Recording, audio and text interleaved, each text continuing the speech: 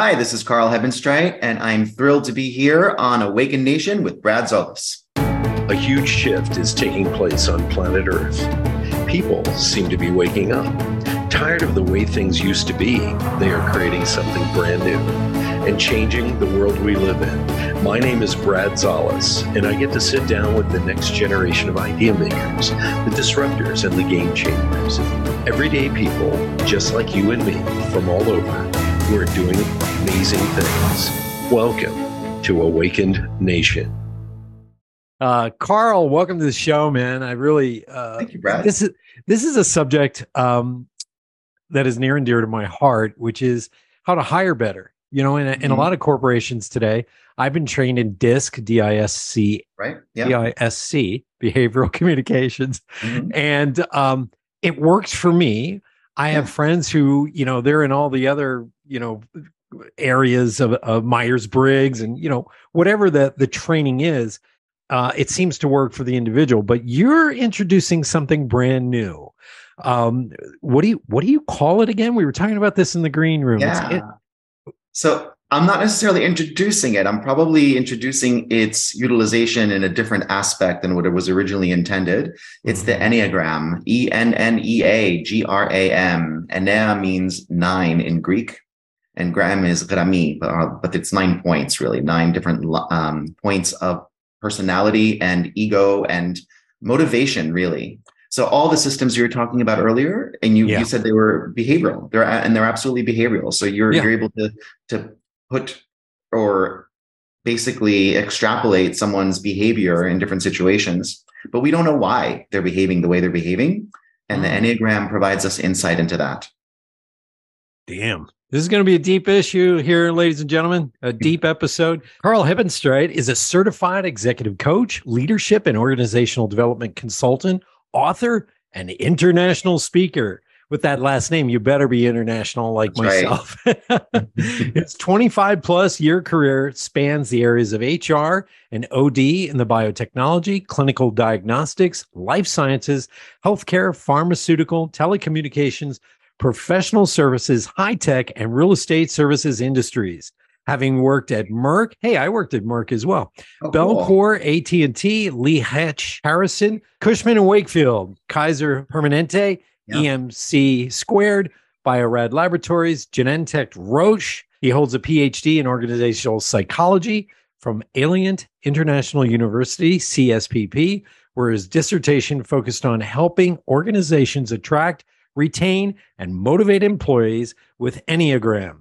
A Master of Science in HR Management from the Rutgers Graduate School of Management and Labor Relations, an evidence-based coaching certificate from Fielding Graduate University that led to his PCC, and is an IEA accredited professional with distinction, as well as an IEA accredited professional provider and teacher.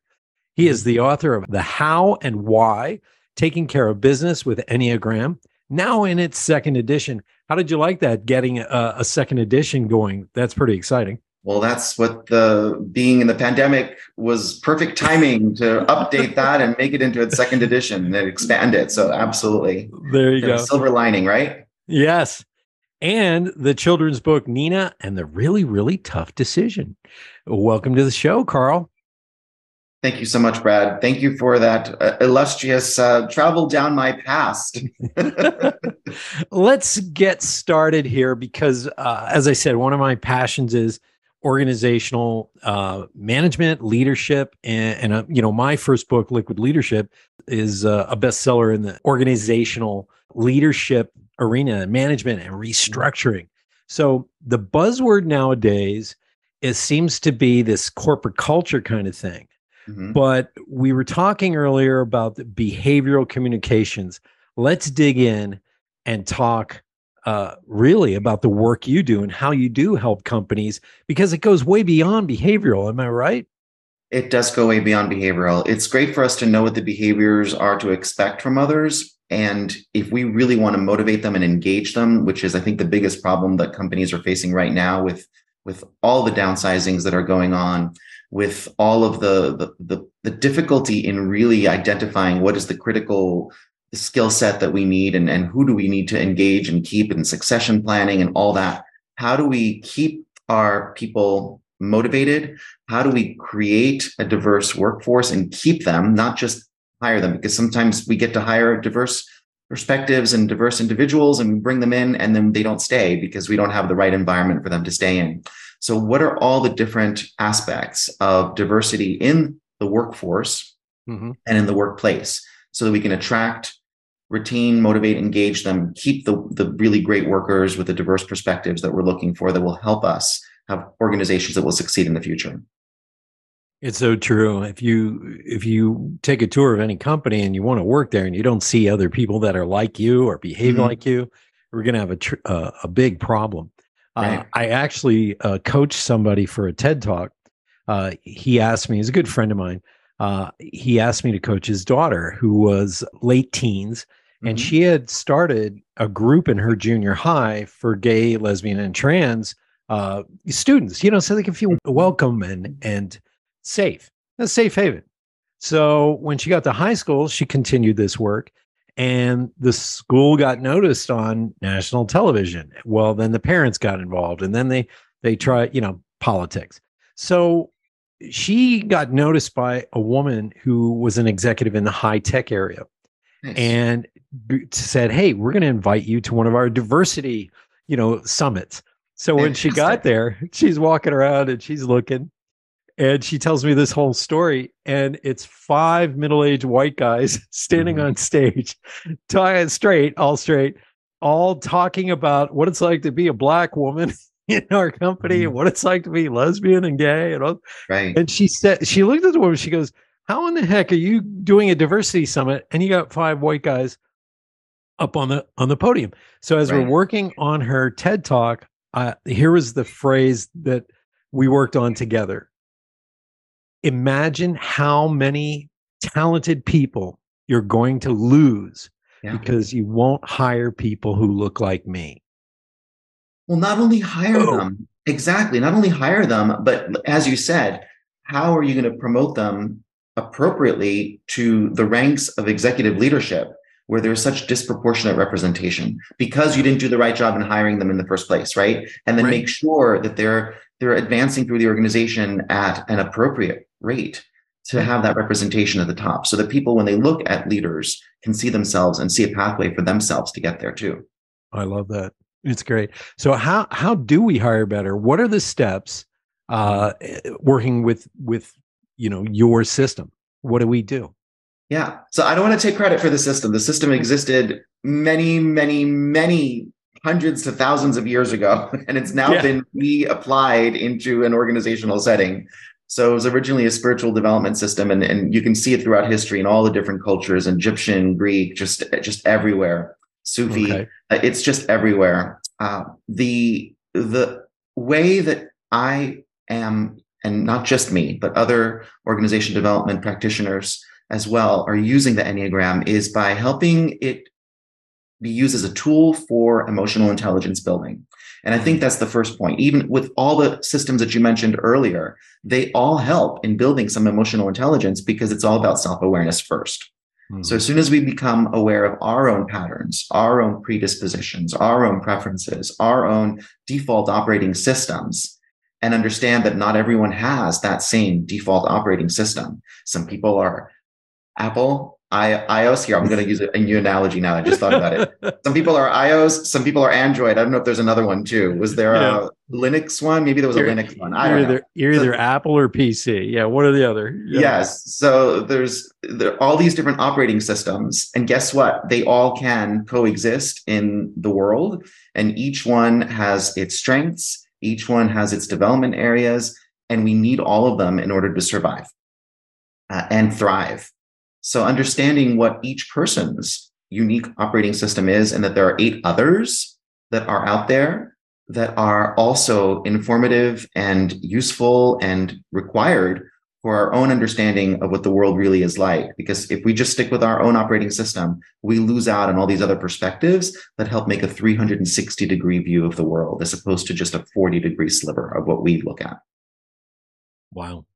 Enneagram. How did you discover this? And there's all these steps involved, and it goes back all the way to Hinduism. And you got to tell me how you discovered this. I tripped into it. I had no clue. I didn't know what it was. You mentioned Myers-Briggs earlier in the program, and I was a Myers-Briggs person. I was trained in Myers-Briggs. That's what my organizations were using. I'm like, this is great. This is awesome. We can find out more about ourselves. We can find out more about our coworkers. We can all get along. It'll be fabulous. Kumbaya.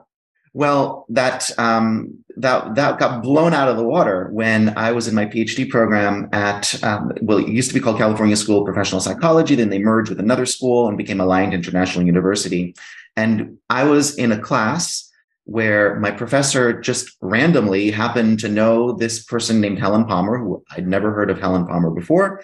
And Helen Palmer had written a book on the Enneagram, on getting it out into the mass knowledge, the mass wisdom. And this was the first time that someone had put it out into the public for public consumption, because up until that point, it was really being taught through gurus teaching small numbers of people verbally. They would just have their own, and it was not supposed to be written down. It was just like, this is your spiritual development. And so she had a friend that was going through the program. She wrote down, her friend told her what was going on. Helen was like, this is amazing. Everyone needs to know about this. So she wrote it down, and then it just got spread throughout the world, basically. And other people started studying it and seeing its applicability to different topics, not just people's spiritual development, leadership development and organization development. And so just by going to this one class, it was not even like an entire semester. It was just a guest speaker at one of the classes for one of that we were in. And that's how she came in, and she talked to us about motivation. And I was in human resources at the time as well, during the day while going to school at night. And I saw the amazing implications and uses of the system to help make our lives in organizations better. Isn't that funny how life kind of, you think you're going to do your PhD and your dissertation on this, and it just takes that one moment, one class where you accidentally show up and you go, you just had your mind blown. Exactly. So let's go through some of the points of the system. You don't have to give it all away, but what is like step one in the Enneagram system? So step one is really finding out about ourselves and figuring out which is our core driver, our core motivation. And that core driver and core motivation stays with us for our entire life. Because it's something that it's a combination of nature and nurture. So we were born with this predisposition, and our childhood solidified which way we survived our childhood. So we adopted this way of thinking, this way of looking at the world and responding. And that became our muscle memory. Our great strength was that we always reverted back to that. It was our default. And that's what helped us to basically survive our childhood and become adults. Now, as with any system, like all the systems you mentioned before, there is your default, and then there are these other options as well. And what we need to identify is our default the right way of responding to whatever situation is now in front of us? So which one of these, in the case of the Enneagram, which one of these 8 other styles would be more, or 8 other perspectives would be more likely to produce a better result than our standard, which may not produce the right result in this situation? Right. So probably the easiest way to break them down is because we do have all 9 within us. Just like with Myers-Briggs, we can flex into the other end of the spectrum for each of the 4 factors. And if we break them down into how we think, how we feel, and how we act, there are 3 core motivators in each one of those areas. So 3 times 3 is 9. So we all think a certain way, we all feel through a certain lens, and we all act through a certain lens. And there are 3 different options according to the Enneagram theory. So really quickly, I can introduce them to you if you'd like. Yes, please. So if we start with the heart center, that's types 2, 3, and 4. The type 2 is the superpower for the type 2 is really an intuition of knowing what other people want and being able to provide that help or assistance, even if that other person doesn't know that's what they need. That's me. Right? That's me right here, front row. Yeah. So, and the trouble that we can get into is that sometimes the help isn't invited or welcomed or wanted or or even needed or thought that it's needed, right? So then the 2 can seem intrusive. The type 2 can seem intrusive. But the type 2 is that intuition of helping others and wanting to help others. That's the driver. And ultimately for being liked and loved, right? That's the ultimate reason for it. And the growth path, of course, is to do this selflessly and not expecting like or love in return. It's just because it's just a thing to do. And that's what you gain your energy from. It's our nature. Yes. It's built into us. It's like our operating system. Yeah, I get that. And then there are 2 others in the heart center too. So the type 3 is all about, I am going to achieve every single goal that is set out for me or that I set out for myself.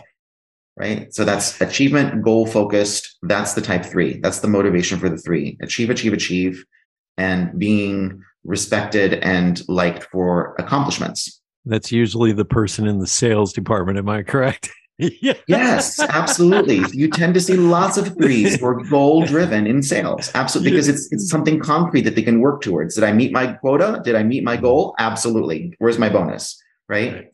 So that's the type 3. The type 4 is all about being special, unique, creative, authentic. And their superpower is empathy. They've lots of feelings. They feel a lot themselves. They feel what other people are feeling. And it's that need for that genuine, deep, authentic connection that drives them. And also feeling finally understood because they feel like the world does not understand them. I'm a little bit of that. That's why I started this show. We all are. We all have each one of these styles within us, but there's one that's the primary driver. Well, yes. Yeah. So we adapt. Would you say that we adapt according to our environment or according to where we are? Because you can't be, that driven person at home every day. You do that at work. So there's a little bit of 2 things going on. One is the goal is to adapt according to our environment, whatever the environment calls for. Because if we just stick, like you said, if you stick to 3 all the time and just fixated in 3ness through every single situation, people aren't going to like you and you're not going to be successful. Right. But the other thing that comes into play is that each type automatically is attached to 2 other types in the system. And that's the predictor of under stress, you will go to one of the other numbers, one of the other archetypes, one of the other energies. And under comfort, you will automatically be aligned with another one of the energies as well, of the archetypes. So here's a good example, and maybe you can share an example from your own work.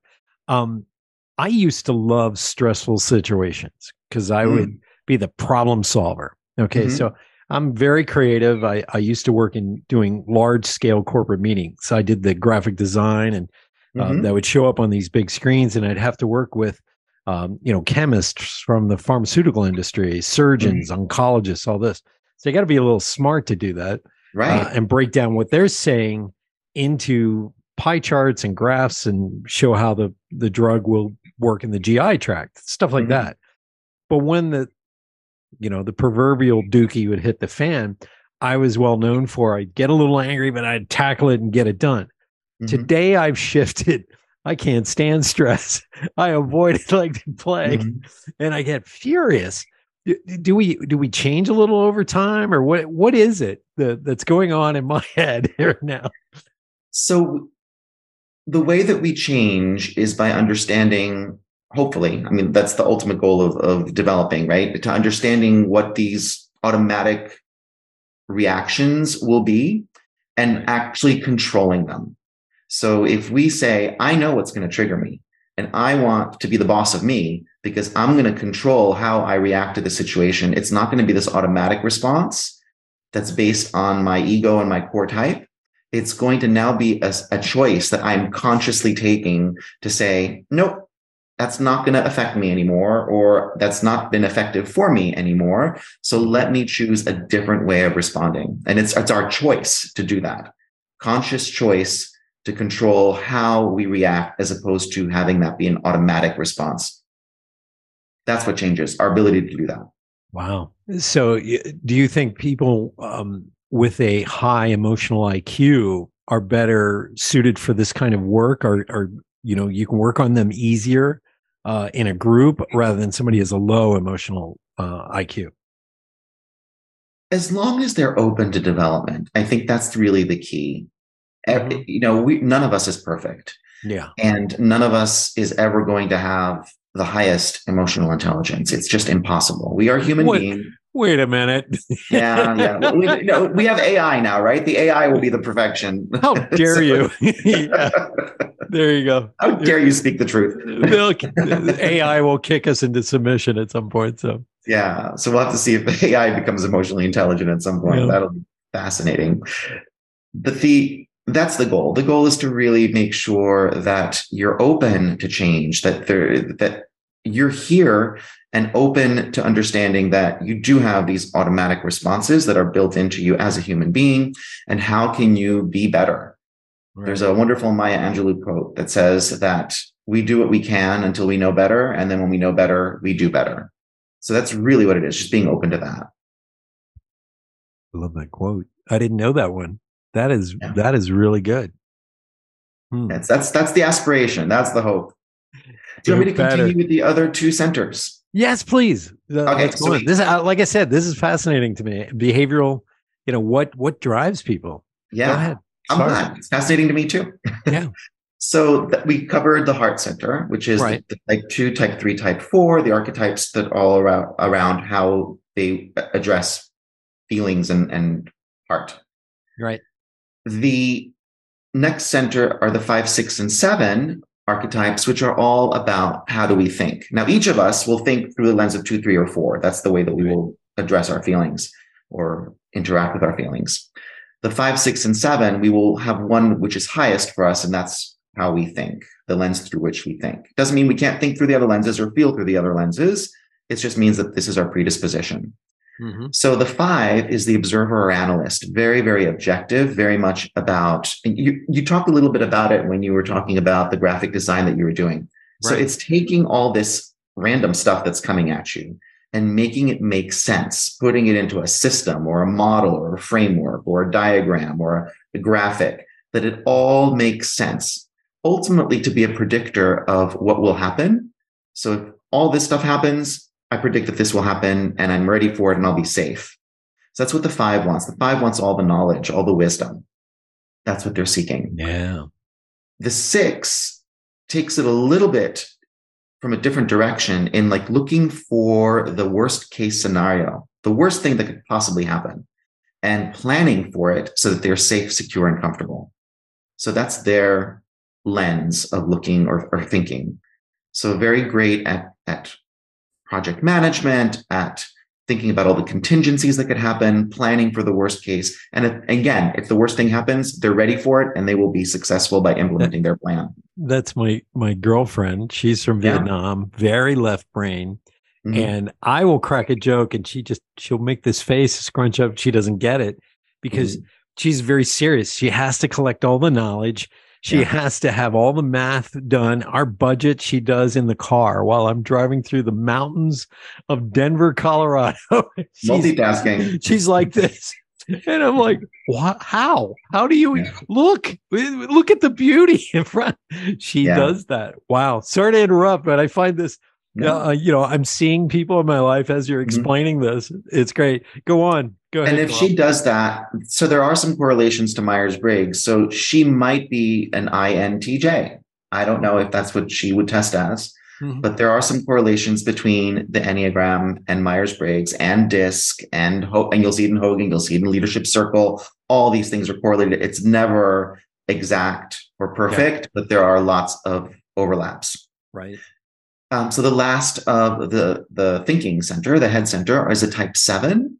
And the archetype for that is the adventurer or epicure, all about experiences and options and loving life and experiencing life to the fullest and fun and excitement and visionary in the future. And so almost the opposite. I don't want to say it's really the opposite of type 6, but it's looking at the world from a positive perspective as opposed to for the worst possible thing that could happen. What's the best possible thing that can happen? And how do we take advantage of that? So that's the type 7. Wow.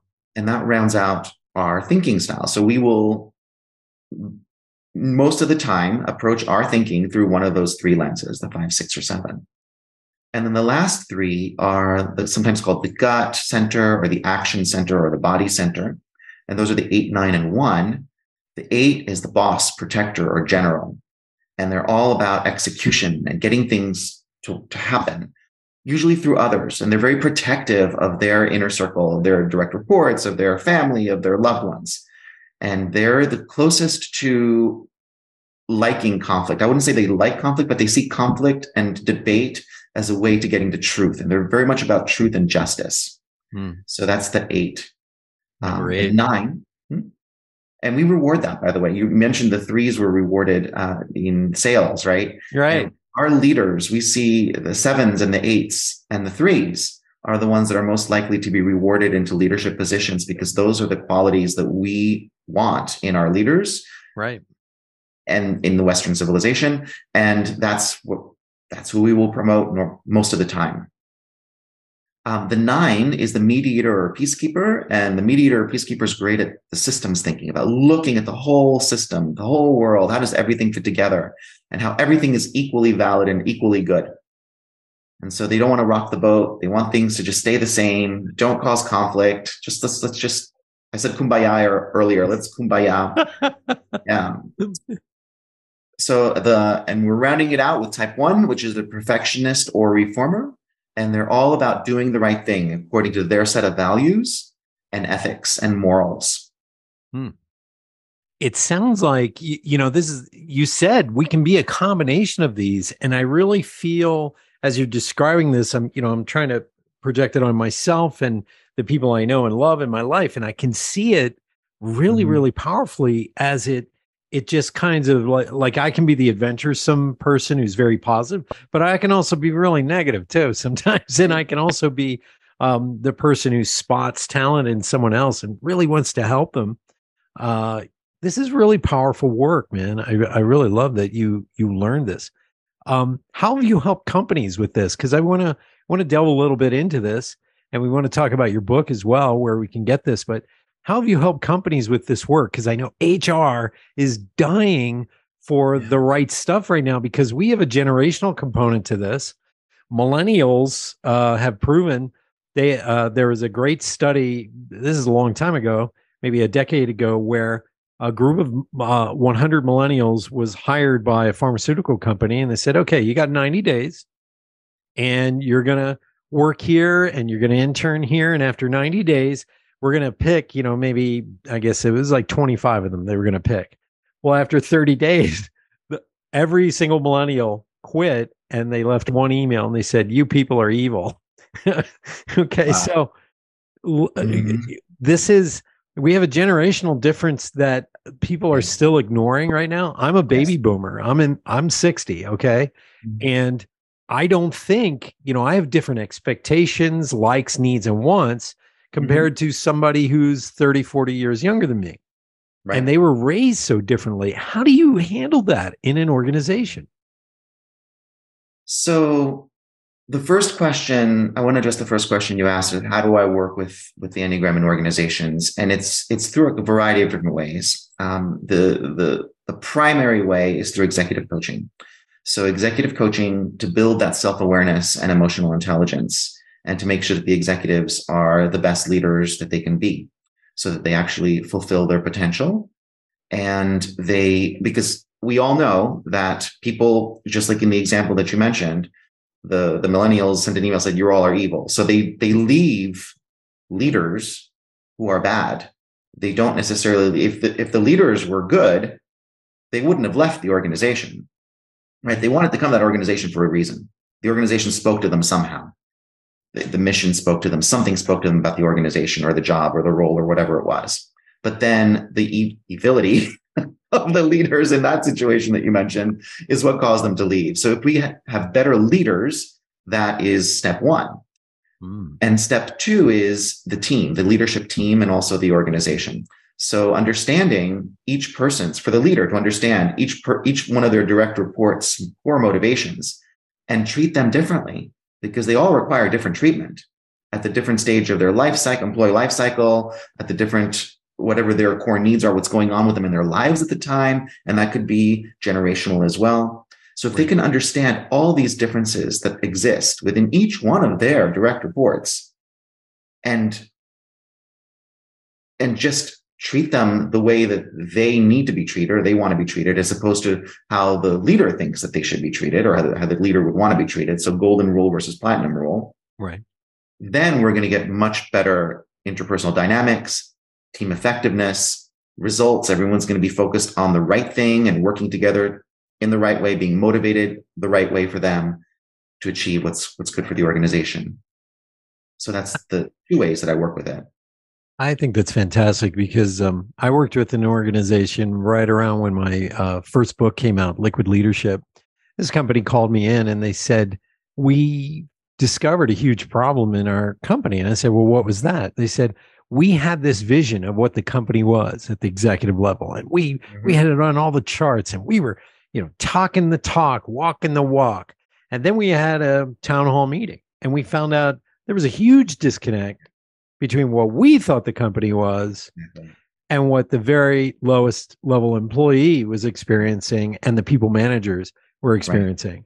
And the disconnect was so far away, you might have been on a football field with goalposts at the opposite direction.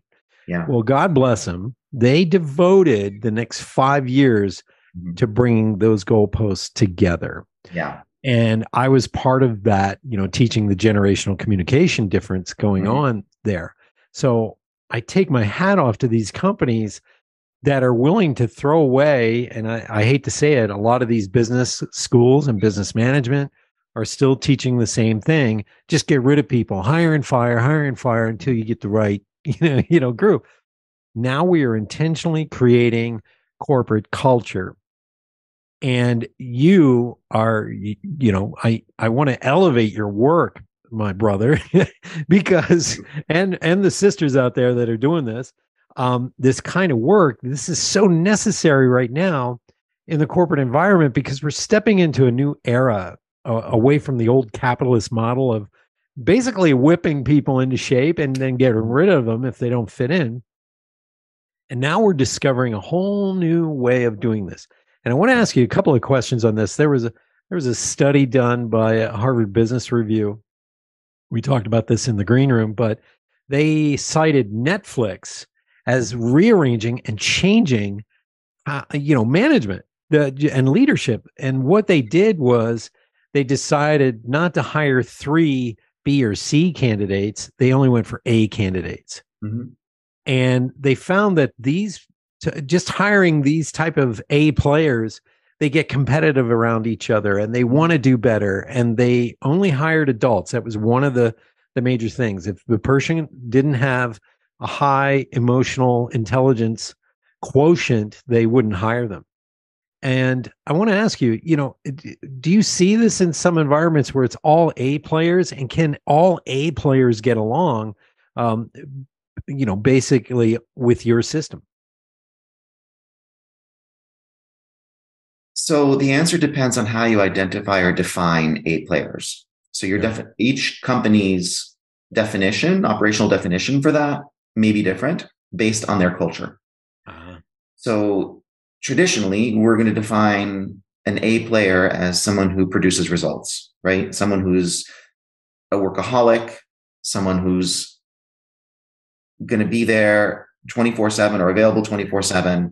Right. And is going to be so devoted and dedicated to the company and its goals that they will die at their desk, right? Producing results until they die. And that's one of the definitions that we've applied in the past or seen in the past. And we know that's not sustainable. Yeah, it creates burnout. Sorry to interrupt, but this whole attitude that you can whip and go and not stop. You lose your best players, folks, because they get burnt out. Yes. Go ahead. Sorry to interrupt, but no, you're absolutely right. And it's the fixation on that we need to have all A players. The answer is in expanding the definition of what an A player is to include exactly what you said. Let's prevent burnout. Let's have work-life balance. Let's have different perspectives. Because if we're only hiring whatever the definition of A player is for us, we're only going to bring those types into the organization, and we're going to miss out on the diversity of perspective that we need from the other 8 styles, or maybe you're going to have 7 or 6 styles, depending on how you've identified what A player means. So you're going to only be focused on certain things. You're going to create groupthink. You're going to burn out. You're going to have people quitting or dying or getting sick. Yeah. And that's just not going to be sustainable. So that's not a sustainable model. Unless the definition is purely A players are from every single perspective and background and heritage and ethnicity and yes, we're all focused on the same thing for the same goal, the same mission. And guess what? There's more than one way of getting to that. Well, you need all kinds of people in an organization, and and I'm sorry to go back to DISC, but under DISC, I learned that let's take the sales division. That part of the company usually hires Ds, which are the dominants. They get tagged. Right. They think birthday parties are the silliest damn thing in an organization. They don't care. Why is Sally crying? They don't care about those things. They just want to crush the sales. They want to get the numbers out. Yeah. Now, what they found in these organizations is the next one over is the I, and that's the interpersonal person. That's me. I like to open a conversation. I like to go, hey, how's it going, Karl? How's your day been? How's your family? Whereas a D, when they approach somebody, they go, hey, did you sign the contract? Did you? That very different way of approaching business. But guess what? Every organization has the S and the C's, and those are the steadfast people and the contemplatives. Think of that as your engineers and your accounting department. Okay. Yeah. These people don't make a move unless they analyze something to death, or fear has been placed in front of them to motivate them. Yeah. So they discovered the I's usually are the ones who get fired. And here's why. They put their head up, and they always are seen as talking, the chatty Cathy in the organization. But guess who is the only person that can get the D's communicating with the S and the C's? Yeah. Because the D's offend the hell out of the S and the C's. And so the I is the most needed person. So in every organization, do you see this kind of disconnect? It drives me crazy, by the way. No pun intended, right? DISC. Yeah. DISC. I see what you did there.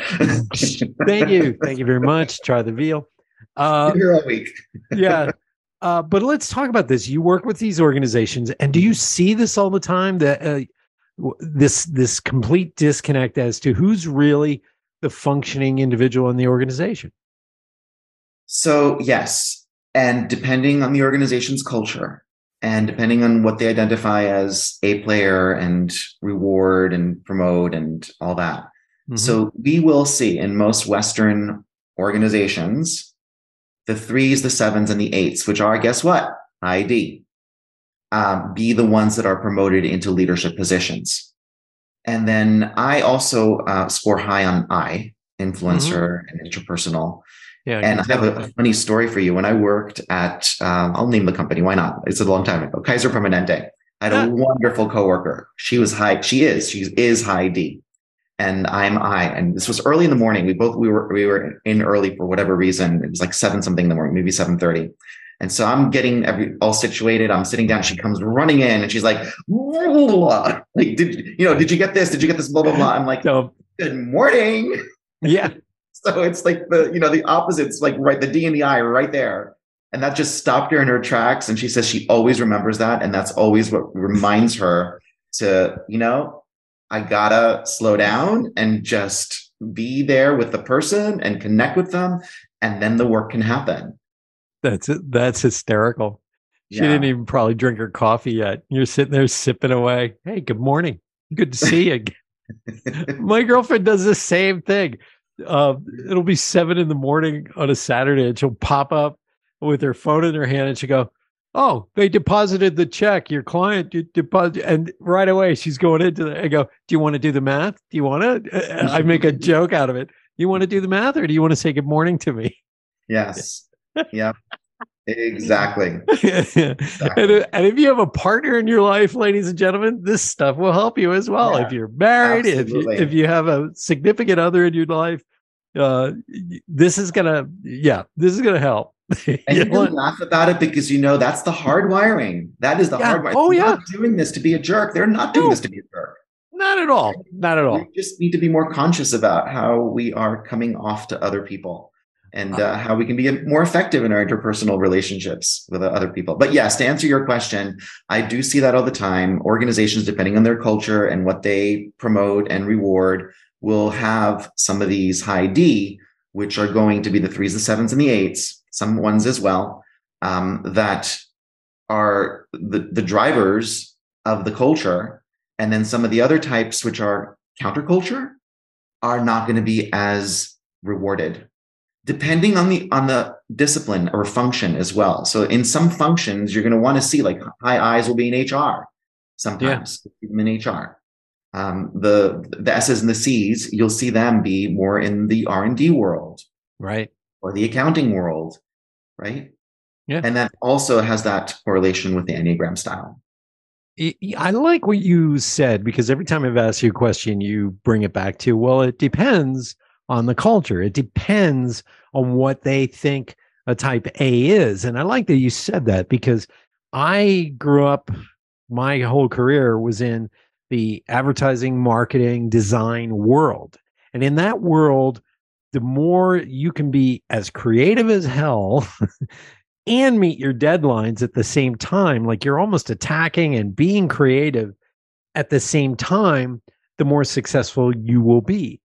And it's also the type of how can I say it? It's also the type of industry that hires the weirdos, the outliers, the people who don't quite fit in. You know, like myself, I may look a certain way on the outside, but yeah, I living in New York for 35 years, that I loved it because I fit in. But you know, this is the norm where I came from. But I see corporations now starting to go, well, we need to do it this way. And I go, well, design firms and advertising agencies have been working like this for over 100 years. So we seem to be having this shift. Do you see it happening that way? Or am I just, you know, thinking out of the box a little bit? I do see more inclusivity in certain pockets, in certain organizations. Again, the ones that are ready for it, the ones that aren't saying we need to hire, you know, the traditional player. And because, again, and whenever you have the same type or the same archetype of leader, they tend to hire in their own image. So it's excluding these other types of people that you're mentioning, these other drivers that are not seen as worthwhile or as valuable. So I do see those organizations that get it, that are saying, okay, we need to make sure that we don't have these implicit biases in place when we are making our hiring choices. And we need to expand. And yeah, we're not going to be able to give tests to figure out what Enneagram style these people are, DISC style they are before they're hired. But when we look for diversity of perspective and background, we're going to hopefully get a more expansive view of the problem when the people come on board and are able to evaluate it. And who cares what their Enneagram style is? We will incorporate it. We will integrate it into our culture and make sure that we understand each other and that we don't shut the door on these thought processes or these gifts that these people have that they want to provide. Yeah, should be provided. Well, I consider myself incredibly lucky because the company that put me on the map was K2 Design. Back during the .com era, you know, I started this little company in a 9x12 room. And within 2 to 3 years, we had 60 employees and we had offices in Germany and we went public. And it was all because of the .com explosion, the first big explosion of this. And we had a criteria for hiring.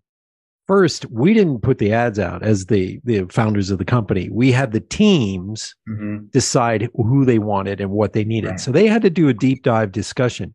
We're talking 5 or 6 people just going back and forth what we need in a person.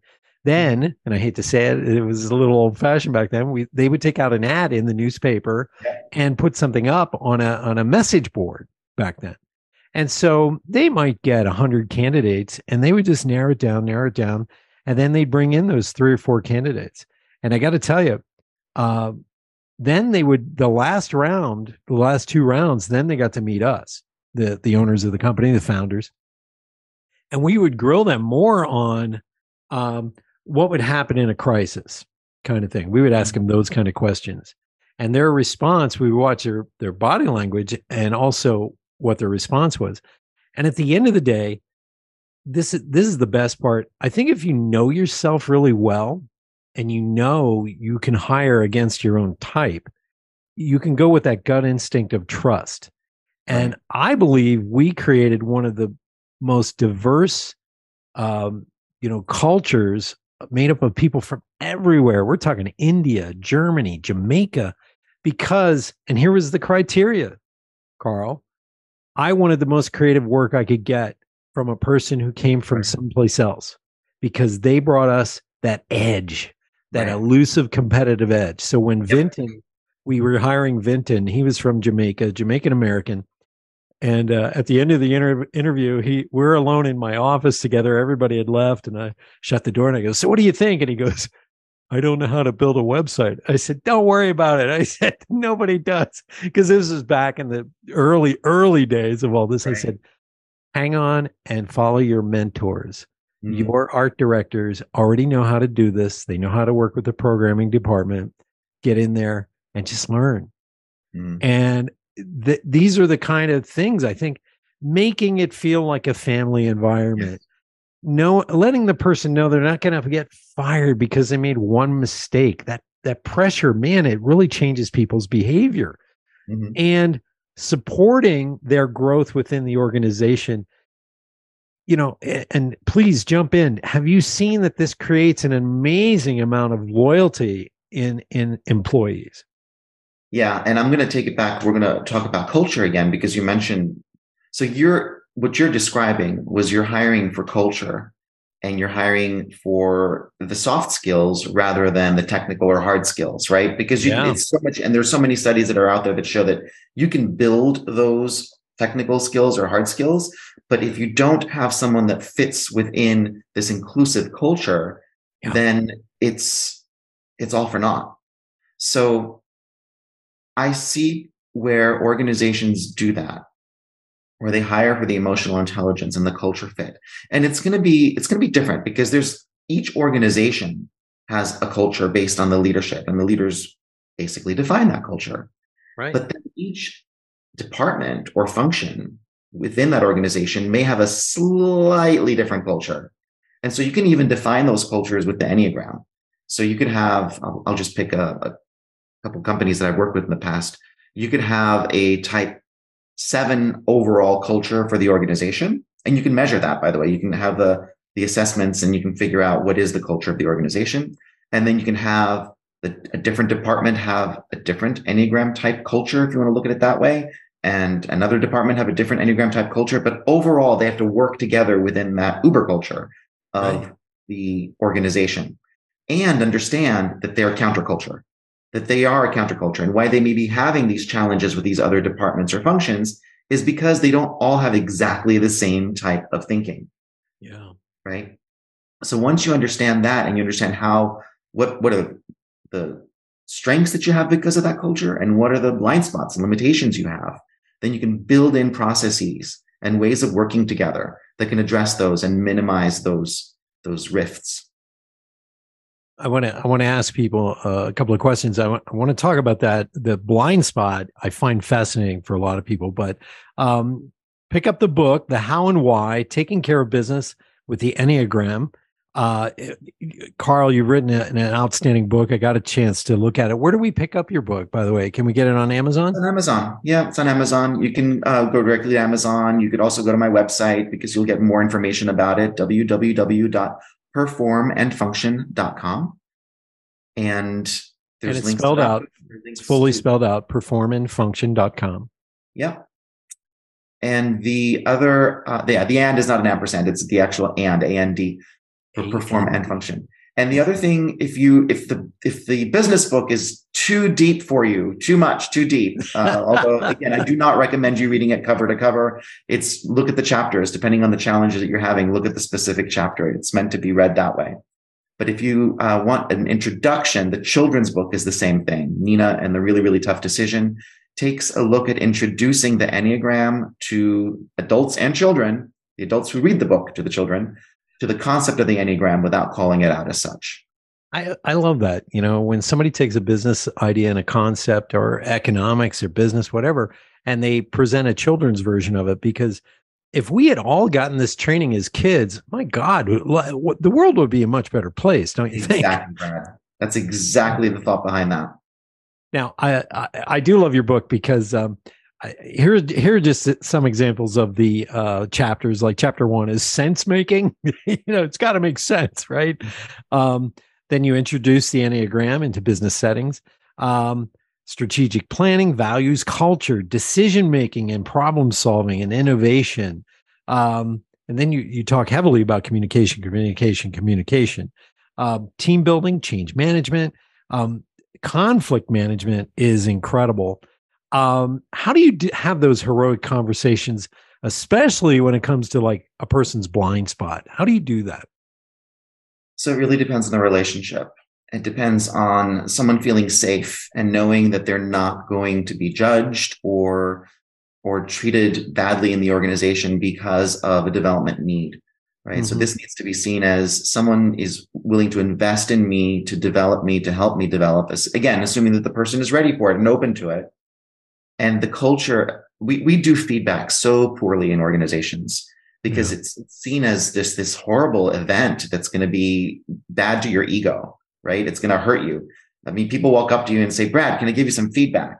And immediately you see the person recoil and say, uh-oh, what did I do wrong? Something's bad, right? You never say, Brad, can I give you some feedback? And then go, my God, that was the absolute best podcast interview ever, right? Yeah. You'll start off with that. You'll totally start off with that. You're not going to ask for permission to give feedback and then put the person in this horrible state. And if we just make it more regular, make it integrated into being a regular part of every single interaction that we have, every meeting, every project, every sprint, every whatever we do is just filled with the right, productive, constructive feedback where people are welcoming it and not seeing it as a threat or an attack to their ego. I like that. What you said, they aren't threatened by it and it's not a personal attack on their ego. They found that 65% of leaders are okay with being coached. The rest don't want to hear about it. Yeah. And those organizations suffer in this day and age. Just like that story I told where, there's 5 white guys sitting there explaining what it's like in the organization for Black women and gay and lesbian people. It's like, what a disconnect that can happen right in front of your face and not know it. That's a blind spot to me. Yep. And how do we discover blind spots? Because the only way I know in my own relationship is if my girlfriend says, hey, you're kind of deflecting there. Or you're avoiding what I'm telling you about. And vice versa. I tell her sometimes you don't listen to what is coming out of my mouth, and we don't take it personally. Yeah, maybe our tempers might flare a little bit or we feel wounded, but we are dedicated to the work. And I think that's the most important part of this. So let's dive into that. How do you help people, individuals and companies, find that blind spot? Because we all have it. We all have it. So the first step is the readiness needs to be there and the openness and the trust. Again, that this is being said or presented to you as feedback to help you. And in fact, to help in the case of your relationship, right? The feedback that each of you is giving each other is for the ultimate goal of having this excellent relationship. Yeah. So there's this mutual goal that is understood and agreed to. So as long as people are taking their egos out of the equation, understanding that this feedback is being provided for whatever that mutually agreed to goal is, this greater goal, that's going, and they're open to it, right? Because you can't work with anyone that says, no, I'm perfect, everyone else needs to change around me, right? You can't. You're not going to get anywhere. Wow. It is true. You're not going anywhere. Mm-hmm. If you really care about people, you work in an HR department, and you really want your organization to sing, I want you to reach out to Karl, because this work, we all have, how can I say, they call them niche readers or hobbyists or whatever. Like my niche reading obsession is global economics and this stuff, behavioral stuff. So when I interview people, believe it or not, I use DISC on them because at the end I ask the 3 lightning round questions, and all I do is go against type. That's it, to stump them. And so in these organizations, if someone's really, really good and trained in Enneagrams, they can really help develop a training program that would really kick people up to this other level of development. I think it's really astounding. You should approach the American Management Association about this. I think this is powerful, powerful work.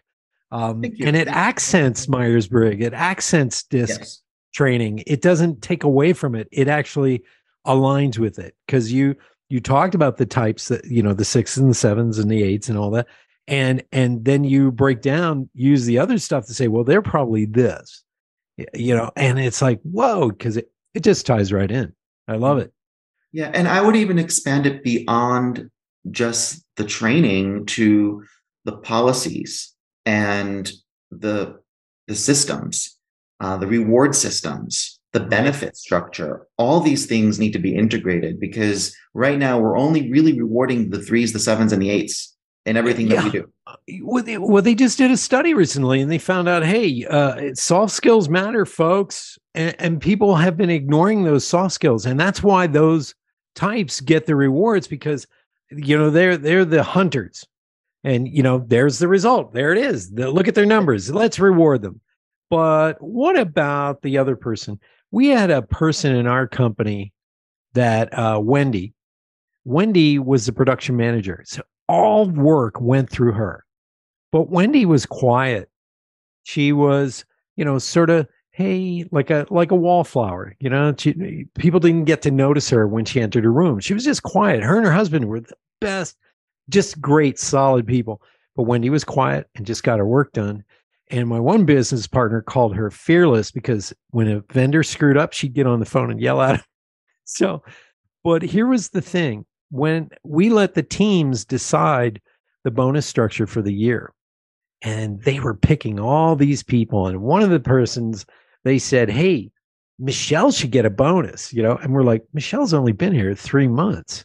And my partner and I, we don't usually interfere with the managers when they're making these decisions. So Doug and I are sitting there and we're quiet and we're watching them go, oh, we should give $2,500 to this person, and Michelle's doing such a great job. And it's like, yeah, but these people have been here for 2 years and they've crushed it with this and this and this. And guess who wasn't even on the board for a bonus? Wendy. Yeah. And it's because Wendy didn't have the greasy wheel, that gets the grease, She didn't bitch, piss, and moan. She didn't complain. She did her job. She went home. She did her OT. And we all sat there. And at the end of it, Doug and I said, what about Wendy? The room got so embarrassed because they were picking the shiny stars. Yep. But not the person who was doing the actual, I don't want to use an expletive, doing the actual work that everybody was throwing at her. Mm-hmm. She was the linchpin for everything. Right. And we got up and left. He said, you guys figure it out. Wendy's the one who deserves the highest bonus here. And we walked away. And they were so ashamed of that. And I think that happens a lot in organizations, and it needs to change. Let's talk about that a little bit, because sometimes you're going to lose that great employee who shows up early and leaves late, but doesn't make waves. So it's a two-way street. It really is a two-way street, is what I found out, because you're absolutely right. We reward and they're called the assertive styles. The assertive styles are the 3s, the 7s, and the 8s. They will assert what their needs are. They will assert what they want in a certain situation. But then we also have the other 6 styles, and they are not as assertive. Some of them are called compliant, because they say, these are the rules. Like, I'm going to just pick. I'll say Wendy is part of in the compliant. And she could be in the other style set as well, but I'll just say that she's in the compliance center or section, where she's like, I know what the rules are. If I just do my work, if I put my head down and really, really deliver and everything, I will get taken care of by the organization, because that's my expectation. Those are the rules. That's the process that's been laid out for me. And that will happen without me having to say anything. Right? Yeah.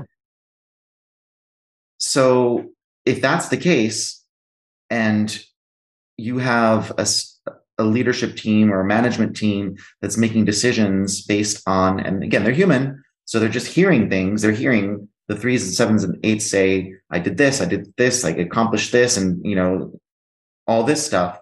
That's what they're going to remember. Yeah. And they're not going to pay attention to the compliant types. Yeah. And it's important that organizations pay attention to the compliant types, because sometimes they are, like I said, the linchpin in the organization. And the day they leave and go on to another position, everybody goes, oh my God, I miss Wendy.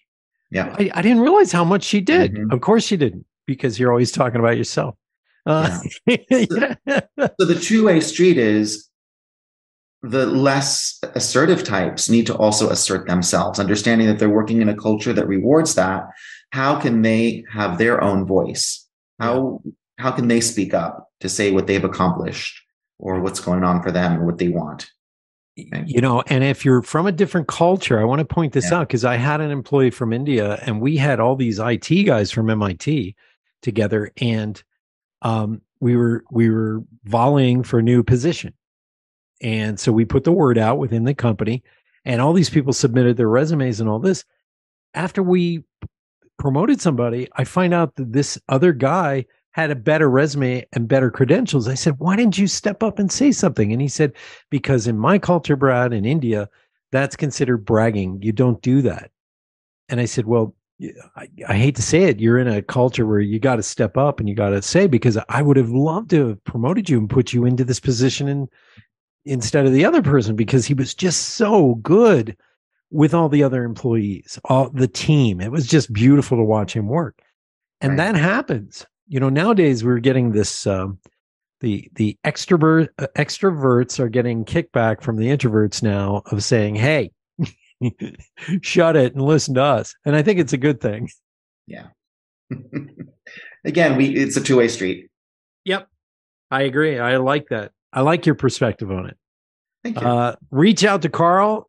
Everybody go to www.performandfunction.com. He can help your organization. Phenomenal. You do one-on-one coaching as well. Is that correct? Absolutely. I do one-on-one. I do team coaching. I coach leaders and their teams. I help with culture assessment and identifying what the different cultures are and what the blind spots are and how do we address those. Yeah. Excellent. The whole gamut. I love this. I hope everybody got a lot out of this. We're going to go into the lightning round real quick, Karl, if you have a little bit of time. I know we're going over. But I'm going to ask you 3 questions so we get to know you better. And the first one is, tell us something about yourself that nobody knows about you. Despite the fact that I have a really, really German name, I'm actually half Greek, and I was raised in Greece. That's funny. And you speak fluent French. How did you get the French speaking going on? Because of being raised in Greece, they require you to take different languages. So I was in a Greek school, an English school that was with Greek, and then they also require you to take another language. And I chose French at that point. So I started off with French back then. So say your last name again. It's Hebenstreit. Hebenstreit. That's not Greek. That's not Greek at all. My mom's side is Greek. Yeah, my Hebenstreit. That's awesome. The second question, do you have a favorite memory at all? Favorite memory? I would think back and say one of my favorite memories is the consistency of childhood, going to school and going down this flight of stairs. So we lived upstairs and my grandparents lived downstairs. So two family house. Right. And my grandfather would always leave a chocolate bar for me on the marble little, ledge of where the shutters were. So I'd have to pass by this window with the shutters, and there was always a Greek chocolate, an Eon Greek chocolate bar that I would have to, and I still have chocolate every single day. So yes, that's my favorite memory. That's my grandfather showing love through chocolate. You're cracking me up. You are cracking me up because my great grandfather would babysit me once in a while. I knew all my great grandparents, and he was retired, and I remember he would walk me to the candy store, and I could pick out whatever I wanted, and they had the glass domes for the different things. And his favorite thing was those jelly mint candies that were sprinkled with real sugar and had, back then, they had real mint in them. And I would always get licorice. So you remind me of that. And that is really, really touching. So what's your favorite chocolate now? What? So I know I'm supposed to like dark chocolate, and dark chocolate is great, but milk chocolate, I have such a sweet tooth. I need to have the milk. Yeah. Although I will not turn down dark chocolate. No, not at all. Chocolate's chocolate, my friend. Yes. And Dove is really good. Dove is good.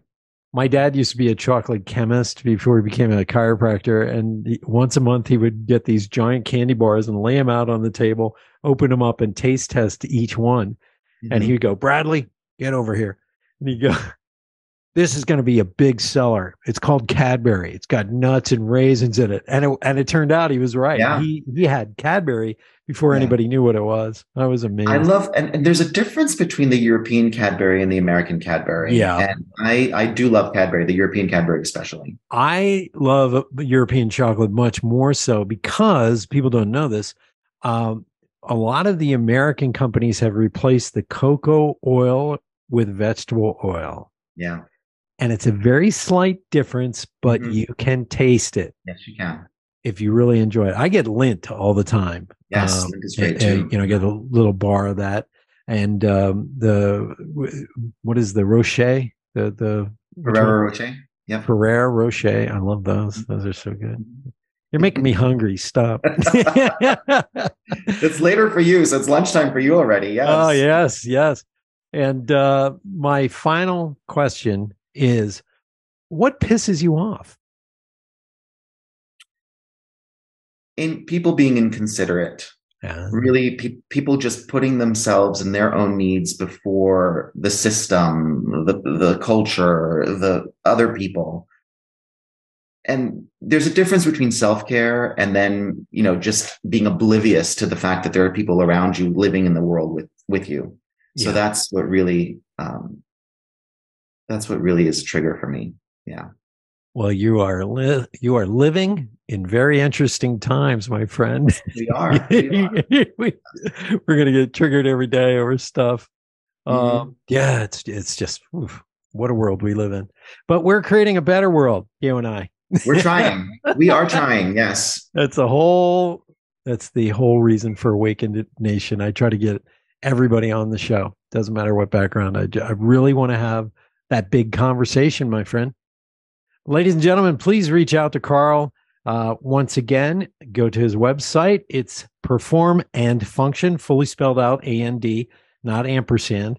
And it's Karl Hebenstreit, PhD. I want to thank you for being on the show today, Karl. Oh, my pleasure. Thank you, Brad. This has been a refreshing conversation. And I know you probably get people who are like, why do you do this kind of work? I love this kind of work. I see organizations changing because of people like you. They're becoming more shifting their energy. Awakened. Yeah, they're awakened. Yeah, thank you. Nice. I like how you did that. Anyways, hey, everybody, reach out to Karl, pick up his book. And don't forget, next week, we're going to have another extraordinary guest here on Awakened Nation. And once again, thank you, Karl, for being on the show. Thank you, Brad. This is great. Thank you so much for being a big part of the Awakened Nation movement. This is how you can help me and our extraordinary guests. If you guys enjoyed this episode, please share it out on Facebook, Twitter, and Instagram. And let's grow this movement by word of mouth. Our success will be because of you. Thank you, and see you next week.